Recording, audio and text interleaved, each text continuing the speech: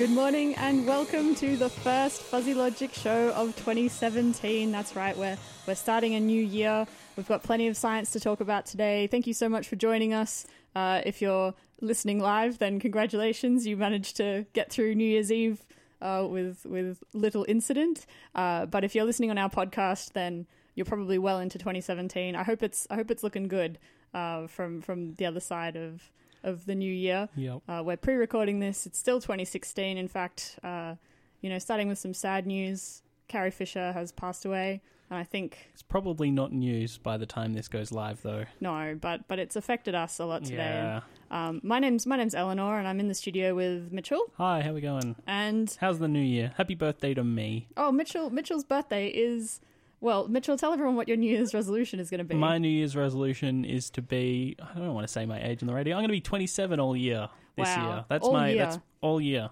Starting from the first day of the year all the way through to the end. I'm going to be 27 all year. I'm going to stick to it. Look, if you too can stick to that level of resolution, Yep. I'm very impressed. So happy birthday to Mitchell and happy birthday to 2017. Yep. It's going It's to be the only birthday it's ever going to get. Yeah, that's true. Oh, Oh. no, it's going to be a good year. We're gonna have a good one. New Year's resolutions are an interesting thing. Yeah. Yeah. Because a lot of people make them Yep. and very few people keep them. Yeah, you got to set them to 1080p. That's what you got to do. Oh, that's a resolution joke. Yeah, resolutions. Wow, we're off to a flying start Yep. here on Fuzzy It's a Logic. great year. Guys, if this is going to be the tone of the year, get excited Yep. is what I have to say. Really force that enthusiasm. Yeah. Yeah, for sure. There's a lot of psychology about New Year's resolutions. Is That's there? what I wanted to start with. Yeah, okay, cool. About 50% of adults apparently make them. Okay. I don't know how many children make them. I think that's another study. There's funding there. Yeah, okay. So if you want to send us some money to interview Yeah. kids about... New Year's Anyway. resolutions, yeah. about 50% of adults make them, and only 10%, maybe even less, actually keep them for longer than a couple of months. Yeah, okay. And they've done quite a lot of... What's the drop-off rate like? Look, I don't know strictly how quickly the resolutions peter off, but there are some factors that will determine how quickly or how successful you're going to be with your resolutions. So this is from an old Conversation article that came out this time last year, so the very start of 2016. Yep. And they talked about the SMART resolution, and this is sort of backed up by psychology. So SMART, all capital letters, it's an acronym, a proper one, not an initialism. Your resolutions have to be specific. Yep. They have to be measurable. Yep. They have to be achievable. Yep. They have to be realistic. Yep. And they have to be time-bound. Okay. So if you say, I'm not going to go on Facebook as much this year, you're not going to achieve really, that. really vague. Yeah. Exactly. Yeah. You can think that all you wish. I'm going to limit my Facebook time to 1 hour a day. Yes, That's yeah. and you say for a month and see how Yeah, I'm going. okay. And that way you have an end in sight, you have a goal, you have a measurable system, and you can try and stick to resolutions in that sense. So if you are going to resolve to start going to the gym or, Eat less crap. yeah. Yeah. Well, you probably, eat less junk food. There you go. Yeah. Yeah. Then that's, you're going to have to quantify that in a way that's actually going to mesh with how humans process habit. Yeah. And we're not very good at dealing with the vague. Yeah. So No, that's fair. So that's a little bit of science on how to start off your new year if you're making resolutions. I think time-bound is the most interesting one for me. Yeah. That's not something that I've ever come across with resolutions before, like for a month or whatever it is. Well, see, if you say Yeah. it's for a month, it's likely that you see that as being achievable, so the A in SMART, but then you also will spend that month building a habit. So if your habit is going to be, I only go on Facebook, at 6 o'clock every evening, and then at 7 o'clock I switch it off and that's it, done. Yep. And you do that every day for a month, then you are building that habit without necessarily making it an unachievable goal. Yeah. So by the time it gets to the end of the month, you might be pretty chill with continuing with it.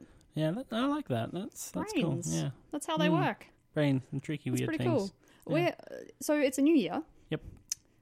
We're going to talk about things that process in cycles. Cycles, like years do. Mm. Years are the ultimate cycle. Mm-hmm. So we put a lot of emphasis on the idea of the Gregorian year. Yep. Everyone's been whinging about how awful 2016 was. Yep. And I almost guarantee by the end of next year they'll be whinging about 2017. Yeah, probably. But there's always this sense that a new year means a new start, And it's all this idea of It's a all cycle. fresh and new and beginnings and yep. How much do you know about the Gregorian calendar, Mitchell? Well, it was written by Gregor. Good old Gregor. Yeah, no, it replaced the Julian calendar. Yeah, it was a little update on the Julian calendar. So it was during the rule. I don't know if the Pope's rule. I reckon if you asked a pope, they would say that they do. Yeah. Pope's rule and they throw the devil horns. and Protestants rule. I don't know. Pope Gregory the 13th. Yep. So he didn't make the calendar. It was just he was he in charge. Was he the 13th Pope or the 13th Gregory? I think he was the 13th Gregory. Okay. Just ever. Yeah. It was really coming into fashion in what 1582. In fact. Okay. So the Julian calendar had been used since 46 BC. Yeah. Wow. Which is a long time for a calendar to be being used.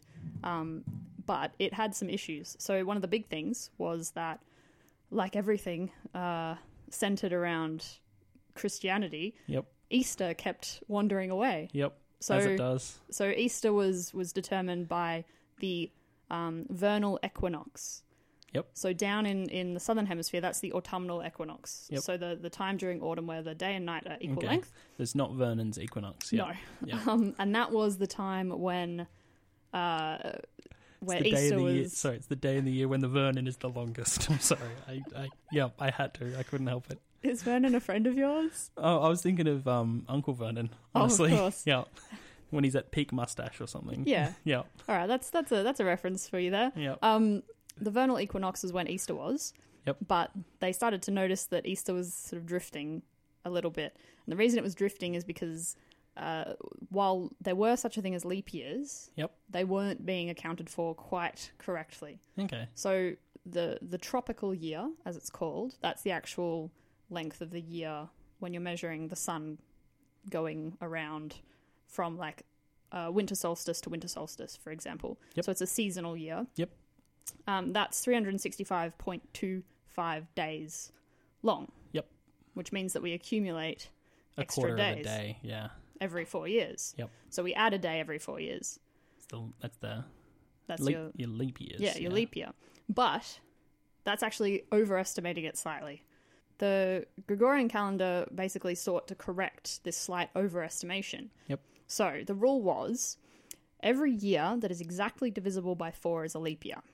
Right? Okay. Except for years that are exactly divisible by 100. Okay. But these years are leap years if they are exactly divisible by 400. Wow. Who keeps track of this? Oh, just enthusiasts. Okay. Just year enthusiasts. I guess the people that make the calendars are probably going to be year enthusiasts. Exactly. Yeah. So, for example, the years 1700, 1800, and 1900 were not leap years. Yep. Because they were divisible by 100 but not by 400. Yep. Whereas the years 1600 and 2000 were leap years. Okay. So, year 2000, which we all... I was there. Yep. Yeah, I was there. It was good. Saw that. That was a leap year because it was divisible by 400. Whereas if it wasn't divisible by 400 but was divisible by 100, it wouldn't have been a leap year. Okay. Yeah. So that means that when we get to the year 2100, then it's not going to be a leap year. Exactly. Hope I'm there to see that. That'd be fun. Yeah. I mean, good luck to you. Yeah. Everyone knows how old you are now. Yeah. They can figure out how unlikely that is. So over a period of 4 centuries, the accumulated error of adding a leap day every 4 years amounts to about 3 extra days. The Gregorian calendar therefore removes 3 leap days every 400 years, so that is the length of a leap cycle. Okay. So we have our yearly cycle, we have our sort of small leap cycle every 4 years, but we actually have a much larger cycle of 400 years per leap cycle. That's pretty cool. I thought it was kind of cool. Yeah. I think we should go to a song. What do you reckon? Sounds good. All right, this is Kong by Bonobo. We're going to keep the music nice and chill to lull everyone back into 2017. Yeah. You're listening to the Fuzzy Logic Science Show on 2XX. That was Kong by Bonobo. You're listening to the Fuzzy Logic Science Show here on 2XX with me, Eleanor, and with my loyal co-host, Mitchell. Hey, how we going? Whose birthday it is. Yeah, happy birthday to me. He's going to be his age all year. Yep. That's my New Year's resolution. And if you are making New Year's resolutions, remember to be smart about them. That is, make them achievable. Don't resolve to I don't know, go to Mars this year. Yeah. Yeah, that's a good one. I want to go to Mars. Well, don't do it this year. Oh, It's going to be tough. I am not a robot. We're talking Yeah, on... we were also talking about calendars and cycles. And Yeah. that's a really little tweak for Gregor to get a whole calendar named after him. Yeah, Gregor wasn't a person. What was his actual name again? Sorry. Well, it was Pope Gregory who was the Pope at the time. Yeah. Okay. But it was a guy called Aloysius someone. Oh.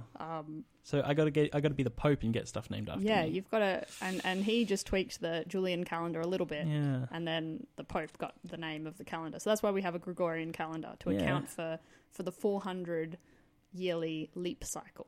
400 seems like a long... 400 years is a long cycle. You'd think that's a long cycle, wouldn't you, Mitchell? But there are some longer cycles. I think there are a few longer cycles that do affect Earth in pretty massive ways. Yeah, like the Milankovitch cycles. They're pretty fun. The Milankovitch cycles. So you're the one who sort of alerted me to these cycles, Mitchell. Yeah, they're pretty cool. More. They're long range changes in climate. Okay. For Earth, funnily enough, and other planets get them as well. Sure. But there's three of them. There's these three Milankovitch cycles that are based on the way the Earth orbits the Sun. Okay. Everybody knows that the Earth has an axis. Yep. So the Earth spins on its axis. It's tilted on its axis. It doesn't spin perfectly, and that axis is how we get the seasons. Okay. So in summer, where the southern hemisphere is tilted a bit closer to the sun because of that spin on its axis, and one of the Milankovitch cycles is that axial tilt isn't constant. It tilts a little bit between, I think it's 22.1 degrees and 24.5 degrees and back again. Sure. Back and forth in these cycles. So a lot of planets have this sort of axial precession, and the way you can kind of visualize it is by thinking about like a spinning top or something like that. Yeah. So the spinning top is spinning around its axis, but if you imagine the axis wobbling, it traces out sort of a cone shape. Now that's precession. That's a different one. Oh, that's precession. That's the wobble. Okay. So the axial tilt one happens every 41,000 years. Oh golly. Okay. So that's a long cycle. That's a little bit more than 4,000 years. Yeah. The precession is a shorter one. Okay. So that's that wobble when you get your spinning top that's starting to slow down and it does that weird wobbly thing. Okay. That's only 26,000 years. Oh, okay. That's a quick one. And that's caused by tidal forces from the sun and the moon in ways that I don't completely understand because I'm not an astrophysicist or an anything really. So I'm going to struggle to get to Mars. Yeah, so I've got it here that Earth goes through one complete precessional cycle. That's your wobbles, yep. In a period of 26,000 years. So that's about 1 degree of wobble every 72 years. And so they can actually determine that by looking at the position of our north axial pole relative to the stars. Yeah. So looking at Polaris, the North Star, and identifying how many degrees off we are based on those observations. And you've actually got one other cycle. Okay, what's the other cycle? The other cycle is eccentricity. That's a fun cycle. Eccentricity is a fun thing. But so everybody knows that the Earth orbits the sun, right? That's not a... I think that's pretty established. Yeah. But we don't do it in a perfect circle. No. It's a bit of an ellipse. It's a bit of an oval shape. Sure. And that oval shape has a bit of a bend and a stretch in it. So over a cycle of, I think it's closer to 100,000 years. Yeah, it's about 100,000 years that orbit gets a little bit rounder and then it gets a little bit more elliptical in this 1,000-year cycle. And so you end up with these periods where between all the three of them, you get these weird warming and cooling cycles that all start to sync up and then desync up, and you get all this weird long-range climate change stuff happening. So you basically got three component changes all contributing to one big cycle. Yep. And so I think the maths sort of says that this basically results in a 41,000-year climate cycle. Yeah, so the 41,000-year one is the axial tilt one. Okay. Which has the biggest impact on your seasons. Sure. So when the tilt is higher, you're going to have hotter summers and colder winters. Yep.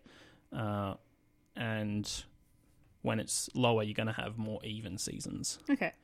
And I think honestly, from what I know about them, I think the axial tilt is going to have your biggest impact on your climate. I'm not sure. Well, so they've done a lot of sort of experimental stuff to try and verify whether this theory, these Milankovitch cycles, are accurate. Yep. And the way they do this is by drilling cores. So going up to the Antarctic, down to the Antarctic. Hey, well, look. if you go up far enough, you'll come back around. Yeah. Is that how it works? Eventually, If you go up, you'll come if back. you take the long way to the Antarctic, Yeah. you're going up. Yep. And then down. Yep. Just go down. It's quicker. It is a lot. Yeah. It's so much faster. Just go to the Antarctic. There's a lot less to see on the way, though. True. Yep. Drill a core down into the ice. Yep. Basically, people can analyze the ratio of oxygen and nitrogen in the little air bubbles trapped in that core. Yep. So these layers of ice represent however many thousands of years. Hundreds of thousands of years. Hundreds of thousands of years It's a of lot of ice. depositing ice. And obviously, the air trapped in that ice is going to be kind of indicative of what the atmosphere was like at the time That's it. when that ice froze. So you get kind of a fossil record of atmosphere, and they can determine factors about the climate from observing those. And the same with the sea floor. Yep. They can go down and look at deposition of things in the sea Marine floor. sediments and stuff, and Yeah. look at the plankton, and because you get different plankton that do better in different conditions and Yeah. stuff like that. Yeah. And so that all seems to kind of support this Milankovitch cycle idea, Yep. Particularly that axial tilt one, the 41,000 year cycle, but it doesn't explain the 100,000 year problem. Have you heard about this? I haven't heard of the 100,000 year problem. No. All right, so there's this thing called the 100,000 year problem, which is that for the last million years, Yep. every 100,000 years, there has been an ice age event. Yep. So that's sort of the precession of the cycle of our ice ages. Yep. But before a million years ago, the ice ages were happening every 41,000 years. Okay. So something changed Yeah, that's a bit weird. about a million years ago that changed the cycle of ice ages from happening once every 41,000, which matched the Milankovitch cycle and the axial tilt. Yep. Colder winters, maybe enough to kickstart an ice Get your age. glaciers going. Yep. And then it changed to being every 100,000 years. Okay. And there are a few theories as to why this might have happened. Can I posit one? Oh, please do. Time traveling geologists trying to go back and figure out what changed the Milankovitch cycles. Awesome. So There you go. geologists went back in time to figure it out and somehow Messed kickstarted it all up. Yeah. I'd watch that movie. Okay, so we're gonna work on production of that film during 2017. Yep. One of the theories is internal feedback loops in Yep. Earth's atmosphere. Yep. So one of the ideas is that Earth has basically a resonant frequency of its own, and it's at a 100,000 year frequency. Yep. And so, and this periodicity is brought on by tectonic plates shifting, by sea floor spreading, by things like that. And a million years ago, the resonance basically changed based on where the plates were. Yep. And introduced this 100,000 year cycle. Okay. So that's one theory. Another one is solar luminosity. So the idea that the sun actually... How bright the sun is. Exactly. So people trying to tie this 100,000 year cycle to effects in the sun. Yep. That one has sort of been debunked because they've been doing some spectral analysis of the sun by looking at isotopes of helium. Yep. And the observations apparently don't match up necessarily with that same cycle. And that's one of the fun things about good science as well. Is sometimes you just get to throw out these ideas and you don't get any credit for it because you didn't discover anything. Exactly. You're Yeah. just like, You're just that's like, probably not a thing. Yeah, that's not right. Yeah. This is another problem of its own, negative results. Yeah, They're vitally important, but they're not flashy. that's it. Yeah. One of the other leading theories, or sort of a theory that might describe this 100,000 year cycle, Yep. is the sudden introduction and flourishing of life. So particularly photosynthesis, basically altering... Was there a big change then? Well, this is what I wanted to ask you, because you know a lot about life a million years ago. Yeah. What would anything have happened a million years ago that would have perhaps altered the atmosphere in a way that could have... People? That's People? about it. Like, you got the arrival of modern humans. Deforestation and land management is a thing. Yeah. But, yeah, that's like... photosynthesis, I can't imagine that much would have changed in that time. Maybe it was a cumulative thing and it just happened to could have been. click over. Yeah. Yeah. So that's one thing people are talking about. And you brought up an interesting point that people kind of rocked up. People. And we know what people are good at. We're good at messing stuff up. We really are. So this whole thing about the Milankovitch cycles, you were saying that is sometimes... One of the big things that you hear about Milankovitch cycles being posited for is oh, global warming? No, it's not anthropogenic. No, not at all. It's just, it's Milankovitch cycles is what it is. Oh, it's definitely Milankovitch cycles. You should buy more petrol. It's Milankovitch cycles. Don't worry about it. It's just Milankovitch cycles. And so that is the voice of Big Oil. That's it. Yeah. There was a paper that came out last year that was positing Milankovitch cycles as being the cause of recent warming trends. It was done by a group of Dutch scientists and paid for by a Chinese petroleum company. Excellent. Always check who's paying for your research. That's if you're it. reading a paper, double check who's paying for it, because, hey, there's a lot of incentive to find what the company giving you millions of dollars wants you to find. That's it. Yeah. And interestingly, the sort of consensus is that we are in fact in a cooling phase in a Milankovitch cycle at the moment. Yep. So actually things The fact should that be... it's warming is really scary. Yeah, so the cooling trend was reversed in the 20th and 21st centuries due to warming caused by increased anthropogenic greenhouse gas emissions. Science. So please stop. Yep. Stop claiming Milankovitch cycles as your scapegoat for global warming, because it's the opposite. They're meant to be getting colder, and we're not. 2017. Stop driving everywhere. Yeah. Stop being a big oil company if you're listening. Yeah, big oil people. Don't be that. Just don't do the thing anymore. Because do you know what one of my favorite scary things about global warming is, Eleanor? What is it? It's sort of topical. Okay. So where does Santa live? Oh no. At the North Pole, Yeah. right? Yeah. What's at the North Pole? A lot of ice. It's a lot of ice. If Santa's workshop is on the North Pole, he's sitting on sea ice. And if that all melts, then Santa's workshop is going to sink to the bottom of the ocean and nobody's going to get any presents anymore. Yeah. Yeah. No one's going to get any presents, and also the world will end. Yep. I hope those elves know how to swim. Yeah. There are a lot of countries sinking. That's probably a topic for another show. That's a topic for another show. But let's just say I get in a lot of trouble from my beautiful Maldivian friends because the Maldives are sinking and Australia is doing very little to reduce our carbon emissions. So, hey, write to your local member of parliament about it. And local politician. Yeah. Look, your local rep. We're going to go to a song to try and lift the mood again. I'm sorry. No, it's okay. It's an important topic to discuss, especially going into 2017, a new year. New year. Resolve to use less hydrocarbons. New beginnings. Yes. Yep. So this is a nice little instrumental that hopefully will cheer you up. It's called No Dogs on the Moon by Griffin McElroy.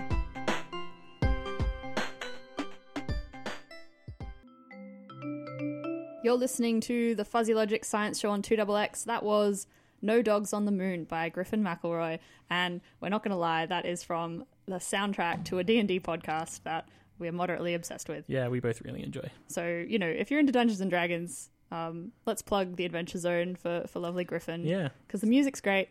It is really good. It's a lot better than thinking about climate change. It is, yeah. It's way more relaxing. And if you're getting into it for the first time, start at one of the later arcs, like Petals to the Metal or something like that, instead of starting from the beginning where they don't know what they're doing. Yeah, always go for the middle of a podcast. If you're delving into podcasts, start sort of at episode 100. Begin at the middle. Yeah, that's always the best place. But it's completely beside the point. We're talking about the science of cycles here at Fuzzy Logic today because it's a new year. Humans have decided that we're going to base our lives around months and seasons and cycles, probably because Earth has decided that that's what it's going to do. Yeah, because we need food to live, and you got to grow food to live, and the Earth is like, hey, here's your stuff that you need. This is the best time to start growing food. Yeah, not today and stuff. Well, not today, no. But look that up. Yep. When it's best to grow food. Yeah. But anyway, we'll do that's another episode for another day. Yeah, we'll do a how to grow your own food episode. The science of produce, agriculture. Yeah, it's a good science.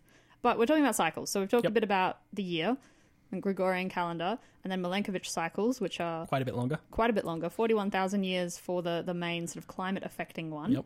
Don't let anyone tell you that the Earth is warming because of Milankovitch cycles, because we're actually in a cooling phase at the moment. So there's nowhere to hide. It's all your fault. Yep. Big oil. That's who we're talking to.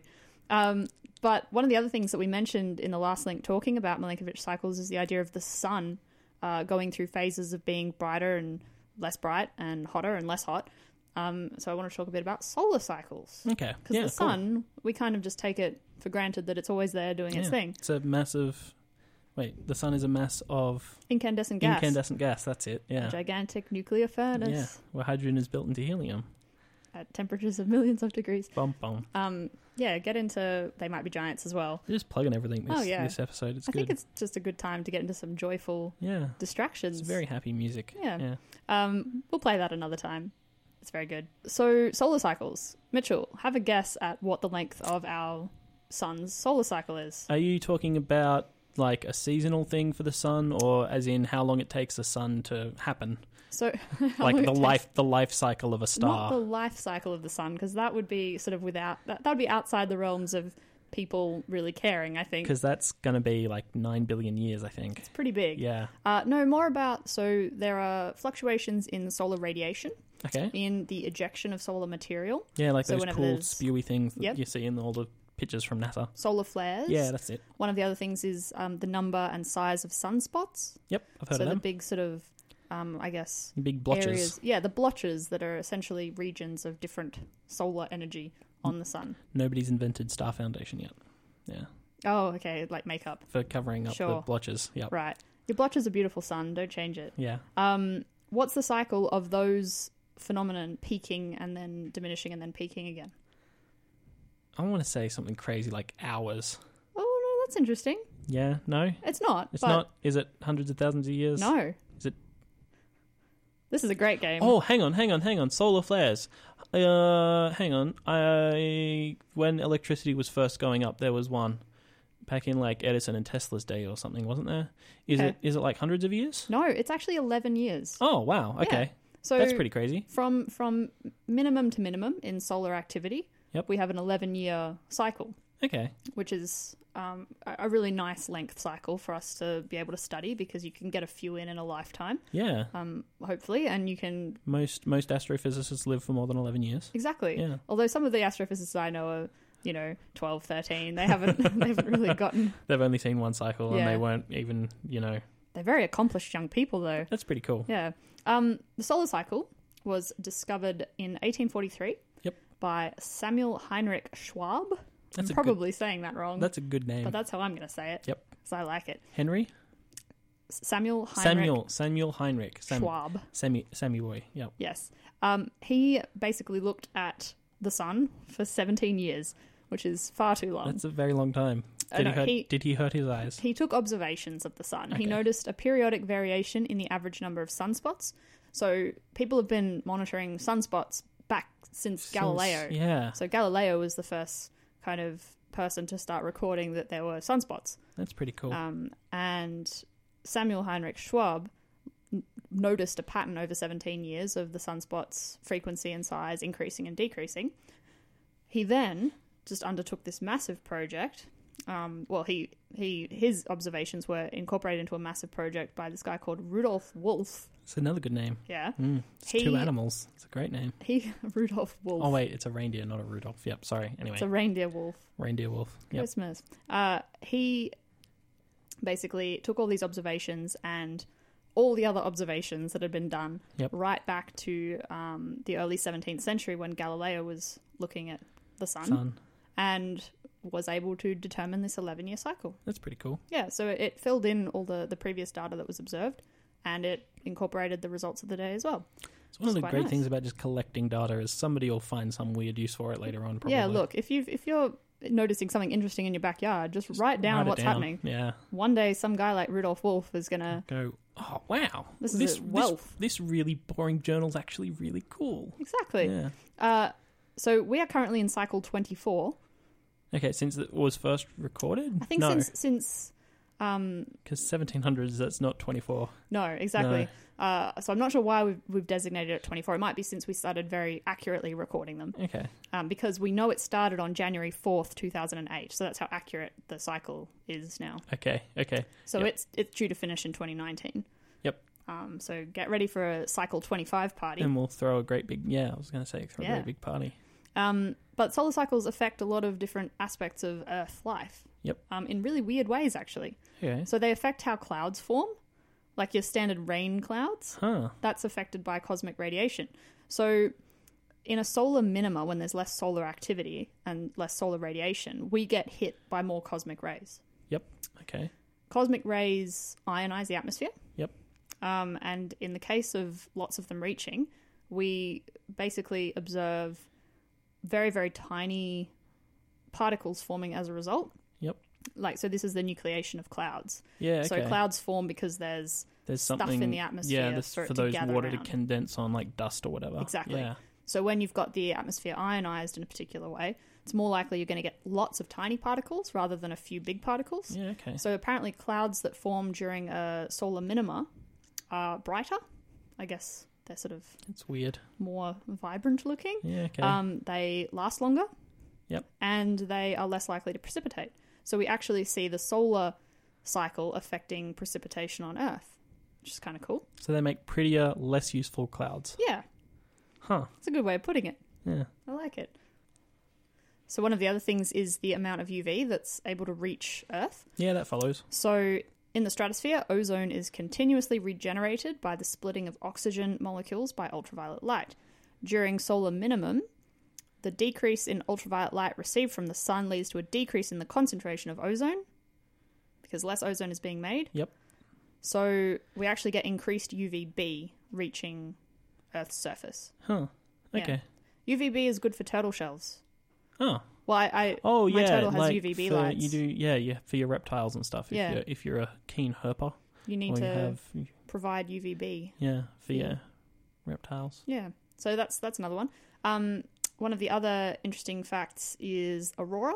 Yep. So aurora australis and aurora borealis. Yeah. You'll get fluctuations in the likelihood of that happening, and that's the cosmic rays interacting with the magnetic. Exactly. So that's going to happen on an 11-year cycle as well. When's the maximum? So it's usually designated from minimum to minimum. Okay. So the minimum maximum's was right in the middle. 2008. The next minimum's 2019. So I think we've been past a maximum. Okay. So we did actually have a year of quite a lot of auroras. That sort of went interestingly far south in the northern hemisphere and quite north in the southern hemisphere. Yeah, got to pay attention to the next one. Mum reckons, or someone on my mum's side of the family reckons that you used to be able to see the aurora australis at the farm where they grew up, and their farm is in southern Queensland. It's right on the border. That's crazy. So apparently, back in the day, they have seen it once. So I've been told. It's just family legend. Maybe it's something to do with light pollution as well. Yeah, maybe. That's pretty crazy. Because they've been on that farm for generations, so it would have been a long time ago, I imagine. It's a lot of data. A lot of data. Yeah. Just they'd written it down somewhere. Yeah. So anyway, that's quite cool. The other thing is that a lot of people bring up solar variation in terms of, climate change is not a thing. It's just the sun. It's just the sun is warmer and it'll get cooler again. But actually, the current scientific consensus is that solar variations do play a smaller role in driving global warming, but the magnitude of it is so tiny as to be insignificant when compared to greenhouse gas emissions and the effects that they have. I like how this became a global warming episode. Yeah. Yeah.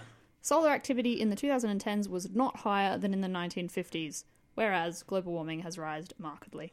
So yes, debunking global warming here on...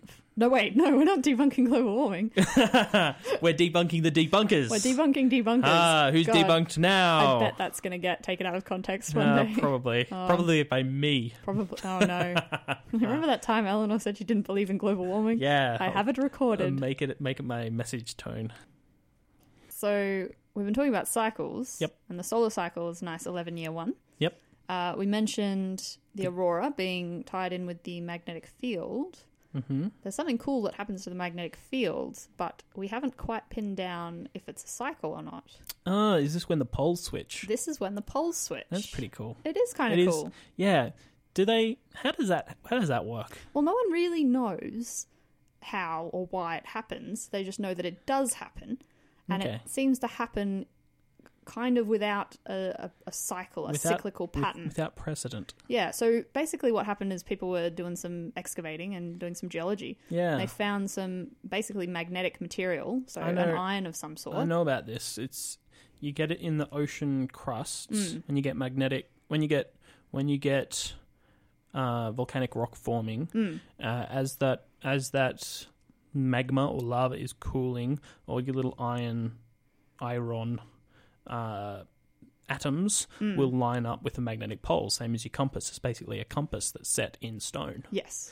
And you'll have them all pointing the one way, and then in another rock sample, you'll have them all pointing the other way. The exact opposite way. Yeah. So people basically discovered a section of this rock, this volcanic rock, that indicated that what are currently our north and south magnetic poles, which are our north and south geographical poles, were once completely the opposite. Yeah. So the southern magnetic pole was at the north. Santa's house. Yes, exactly. And Antarctica had our north magnetic pole. Yeah. And so basically we know that the Earth's magnetic field can just flip. Yep. Just, I'm sick of this. Flip. Yeah. And so the period between the flips are called crons, which is quite cool. Yep. So you can have subcrons and supercrons. Supercrons are obviously like periods of time where we go a very, very long time without a flip. And then subcrons, there are smaller events where the magnetic field flips, but not for a substantial period of time.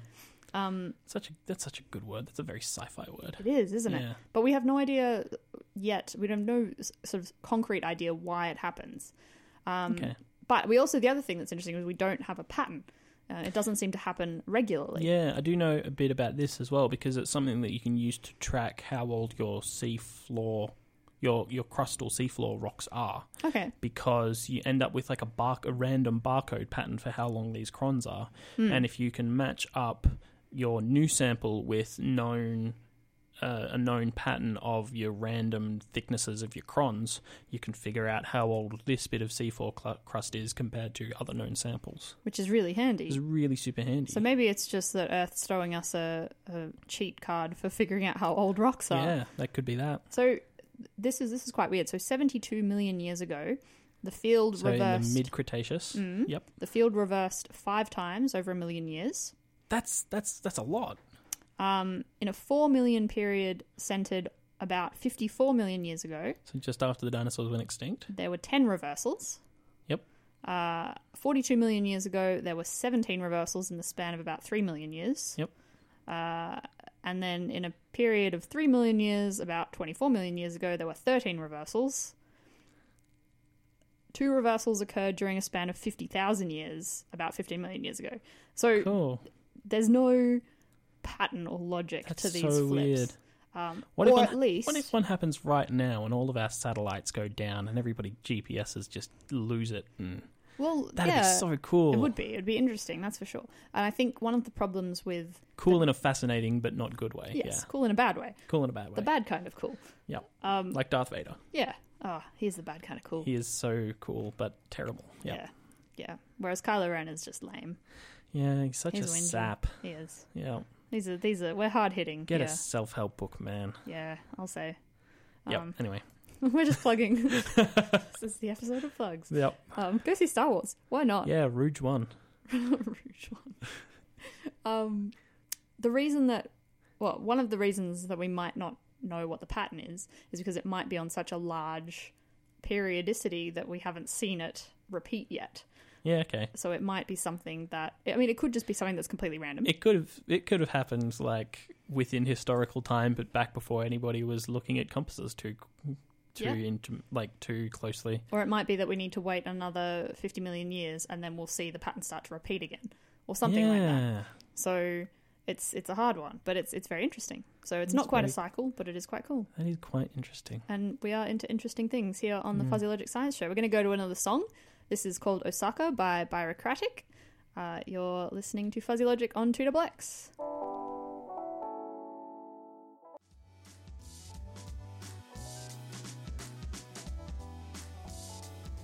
That was Osaka by Byrocratic. You're listening to the Fuzzy Logic Science Show here on 2XX. My name's Eleanor, and happy birthday to my lovely co-broadcaster Mitchell. Hello, my name is Mitchell and it is my birthday. Yes, he is going to be his age all year. Oh yeah. We're talking about cycles because Mitchell is at the start of his new yearly cycle. My birthday cycle.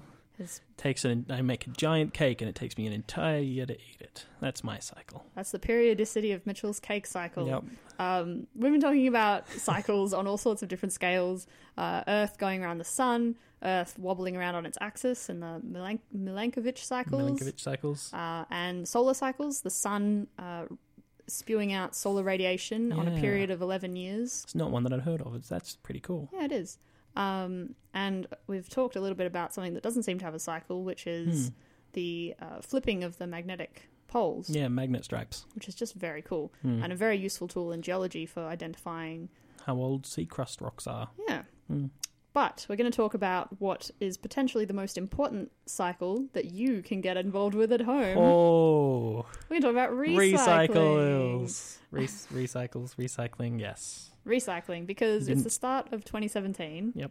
And We're recycling last year. and we are going to commit to making the world a better place Yep. in 2017. Yep. So big oil companies are going to stop doing the thing they're doing.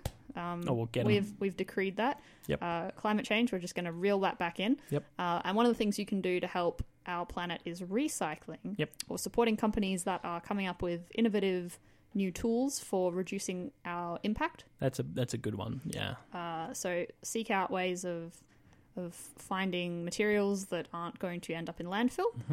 Or end up in the Great Pacific Garbage Patch. Yes. Yeah. Which I think we said specifically the other day we weren't going to talk about today. Because it's so 'Cause depressing. it's very depressing. Yeah. But that's okay. That's okay. We're going to start combating it. Yep. It's a new year. It's time to resolve to make things better. Yep. So, recycling. Have you heard of a guy called Kevin Kamala? No. He is super cool. Is he? Yes, he has developed plastic bags. Does he have a koala? You just want to write children's books for a living, don't you? It would be fun. Kevin Kamala and his pet koala. And he's recycling koala. Oh, you should get in contact with him and pitch this. Yeah. Let me at least tell you what he's done. Okay, he made plastic bags that you can eat. Is that it? Yes. Yeah. So he's made them out of, the root vegetable cassava? Oh, yeah, cassava. Isn't that like poisonous if you don't process it right or something? Well, Is that the right one? Well, it's very starchy. Yeah, And so okay. he's extracted Yep. the starches from this vegetable. Yep. And used that starch as the basis for making these beautiful sort of translucent green plastic bags. Cool. And there's a video of him floating around on the internet at the moment, which you can find, which is very cool. It's him basically explaining the technology. He takes a bit of this plastic bag that he's made. And he eats it. Not quite. So Oh. he tears a little bit off. He puts it into a glass of lukewarm water, Yep. stirs it around a little bit, and it completely dissolves. And he has a sort of slightly green drink, and he just drinks it down to demonstrate Oh. that it is completely biodegradable, non-toxic because it's made out of this vegetable starch. These plastic bags will just degrade in the environment naturally, Oh, man. or you can dissolve them down and drink them if you need a starch boost. That's lovely. Isn't that cool? I want some. Yeah, so he's making a big impact in terms of finding ways to... Because, I mean, obviously people aren't going to stop using plastic bags, right? We've Yeah. tried that. Yeah. It doesn't seem to be working on a massive scale. Yeah. They're very useful. They Bags are. are very useful things. Yeah. What would we do if we didn't have bags to put a lot of things in? Exactly. Yeah. So let's make bags that we can then Drink. drink. Man. The ultimate way of disposing of them. Yep. Let's drink all our problems. So that's quite cool. And it kind of sticks to this theme of using materials in interesting ways. Yeah. So Do you know what's a bit harder to drink? what's harder to drink? Car tires. I've never succeeded. I've tried. No. It's difficult. That's your first problem. Yeah, do or do not. There is no try. Yeah, no. Speaking of cool stuff that came out this year, there's actually a startup company called Green Distillation Technologies. That sounds fancy. Doesn't rhyme with an animal. It's No. not good children's book You material. can't write a charming children's book about them. No. But they figured out how to turn tires, like car tires, into biofuel. That's insane. Yeah. How? Basically, they've got this massive distillation process. They basically, from what I understand them, they melt them back into oil. And they have a few other waste products that they can then sell on. Okay. They can turn, you know those ginormous mining trucks? Yeah. That have those enormous tires? They can turn one of those 7-ton tires into 3,000 litres of bio oil. Wow. Yeah. They added it to diesel, and it had no effect on the performance of the engine. Wow. And it actually reduced the emissions of the output from that engine in one of the nitrogen wastes that you get out of engines, I think, and also particulate matter. Wow. They think they might be able to use this to make high-end jet fuel as well, and it's just like hey, we're going to take a whole heap of these tires, chop them up, cram them into this distillation machine, suck all the air out of it, and just blast them and turn them back into biofuel. I mean, that's amazing. That's so cool. That's taking such a horrible waste product and turning it into something so valuable. It's like you can have millions of tons of this stuff sitting in landfill. Yeah, exactly. That you can just pull out and melt into biofuel. Yeah, and use it to power your vehicles. Because that's another thing. It doesn't seem like we're going to stop using vehicles anytime soon. So we do need to find other ways of vehicling around. We do have a huge amount of infrastructure invested in driving cars around. Yeah. Yeah. Which is, something that we could tackle in another episode. Talk about cycling cities up in Europe. And other ways to use cars more efficiently with like self-driving cars and stuff. Mm-hmm. Yeah. Yeah, there's a whole lot of good stuff going on. We need to go back and re-listen to this episode and write down all of our ideas for future episodes. This is going to be great. Yep. There's this other cool thing that's happening. So you remember, maybe you don't, maybe you do, I don't know. Maybe I do. I remember a lot of weird stuff. So back in the day, you used to be able to take your recyclables to a place and you'd get money for them. Don't remember that at all. Okay, so it was like you'd hand in a bottle and you'd get 10 cents back. I didn't go back. Oh, yeah. I like, my nan used to collect all the aluminium cans and then drive them out to South Australia every so often when she had a trailer full of them. Yeah, exactly. Yep. So it incentivized this idea of collecting all of a particular type of material, and then taking it to a recycling facility en masse, so that they could then deal with that properly. Which I guess is kind of been displaced by just having recycling bins, but people misuse their recycling bins. There all are the time. Recycling bins on my street that have plastic bags full of recyclables in them. Yeah, it's like housemates that would put their recyclables in plastic bags. Yeah, they can't recycle things if you put them in plastic bags because they don't have the manpower or the woman power to open every plastic bag to sort out your cans and bottles. They do that all with machines. So please, if you take nothing else away from this episode, all your plastic bags end up caught in the machinery and destroy it all. It's horrible. So take the lids off anything you're recycling. Yep, because then you don't have the pockets of air inside the bottles. Yep, and also your metal lid is going to go to a different place from your glass bottle. So if you've got like the Dolmio sauces and things, take the lids off, put the glass and the lid in separately, and don't put stuff in plastic bags. No. But reverse vending machines in Melbourne. Reverse vending machines. Reverse vending machines in Melbourne.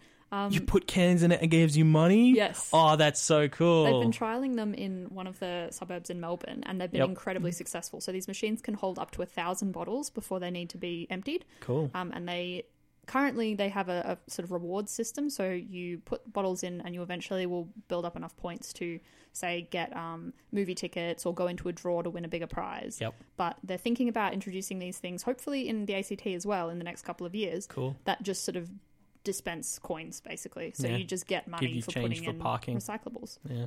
Which is a nice way of kind of modernizing that idea of taking your recyclables to a place. You walk past the reverse vending machine, put in your used bottle. You know what you're going to have? What? So many kids picking up trash and getting their change. Exactly. Just all your little coins, yeah. Yeah, it really incentivizes going around and picking up bottles and rubbish. And keeping your recyclables separate and disposing of them in a way that's environmentally responsible. That's pretty cool. Yeah. So I like that. That's kind of nice. That's a nice upbeat little thing. So write to your member of Parliament and tell them you want reversible vending machines. Not reversible. Not reversible. You turn them inside out and they're nice. They're a nice winter jacket. You want reverse vending machines. Yep. Like write to your local rep. Yeah. Yep. Just send them a letter. Yeah. They want to hear from you. Hope you're having a nice time. Also fix all these problems. Yes. Yep. Or help fix all these problems, and we will also help. Because 2017, we're going to fix all the problems. New beginnings. It was 2016 last year. It was, and that ended up horrible. So we're going to come up with a nice rhyming title for 2017, but not now because we have to go. Yeah, we have to go soon. Thank you so much for listening. We hope that 2017 is fantastic for everyone, and we will be back with more Fuzzy Logic Science throughout the year, so please stay tuned. We're always going to be on 11 a.m. on Sundays on 2XX here on 98.3 FM. Expect to hear all of the cool episode ideas that we came up with today in the future. Exactly. Yeah. Thanks so much. Bye. See ya.